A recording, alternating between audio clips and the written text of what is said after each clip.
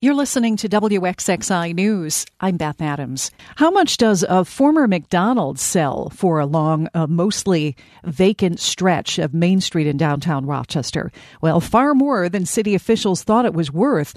But as WXXI's Brian Sharp reports, they are looking to buy the building anyway, just to tear it down. The one-story building on East Main Street was built as a McDonald's and most recently was Metro Market. It's now vacant and assessed at $275,000. So when an appraisal came back at $800,000, nearly 3 times higher, it caught some in City Hall by surprise. Among them, Dana Miller, who leads the city's neighborhood and business development efforts. We're so used to looking at those buildings on Main Street and thinking about their condition that sometimes we forget that there is also underlying value in these buildings that may not necessarily be immediately obvious. The property sold for the same amount last summer. Miller says it's an example of how underassessed some parts of the city have become. But assessments, on which property taxes are based, are more about what is there today, he says, where appraisals take into account what could be. And this long-stalled stretch of Main Street is seeing millions of dollars in renovations.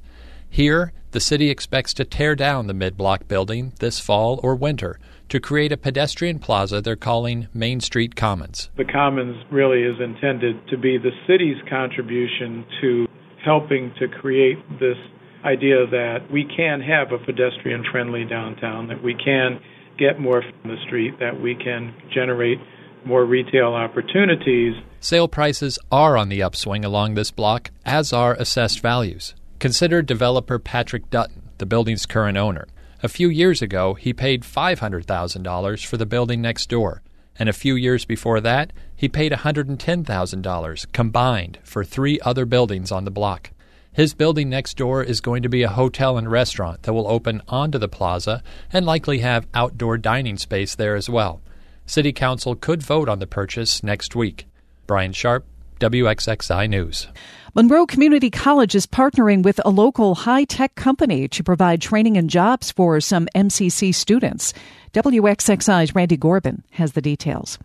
MCC is joining forces with L3 Harris Technologies for a 24-month program that will see electrical engineering students get a part-time job with L3 Harris while they are pursuing their associate's degree. LaSonia Green is Senior Director of Human Resources at L3 Harris, and she says the students in this program will be getting some on-the-job training while they pursue their education. Once they graduate, they receive a promotion at the conclusion of that 24 months, and they also have a full-time job with us. And if they so choose, they have the opportunity to continue to participate in the educational assistance program that we offer and continue on their 4-year if they want to. L3 Harris, like a lot of companies, especially locally in the technology and advanced manufacturing areas, face a competitive landscape when it comes to filling open jobs, and Green says this is a good investment both for the students and the company.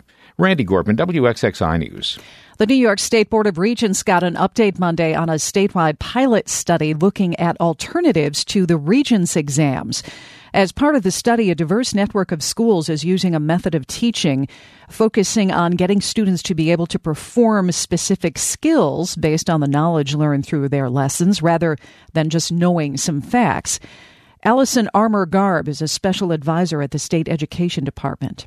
An important feature of performance-based assessments is that student responses, or performances, are typically judged against standards using a rubric that focuses on stages of skill development and what a student can do.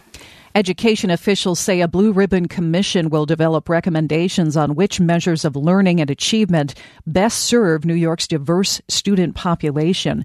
Those recommendations, designed to better prepare students for college and the workplace, are expected by next summer. You can find more local news on our website, WXXInews.org.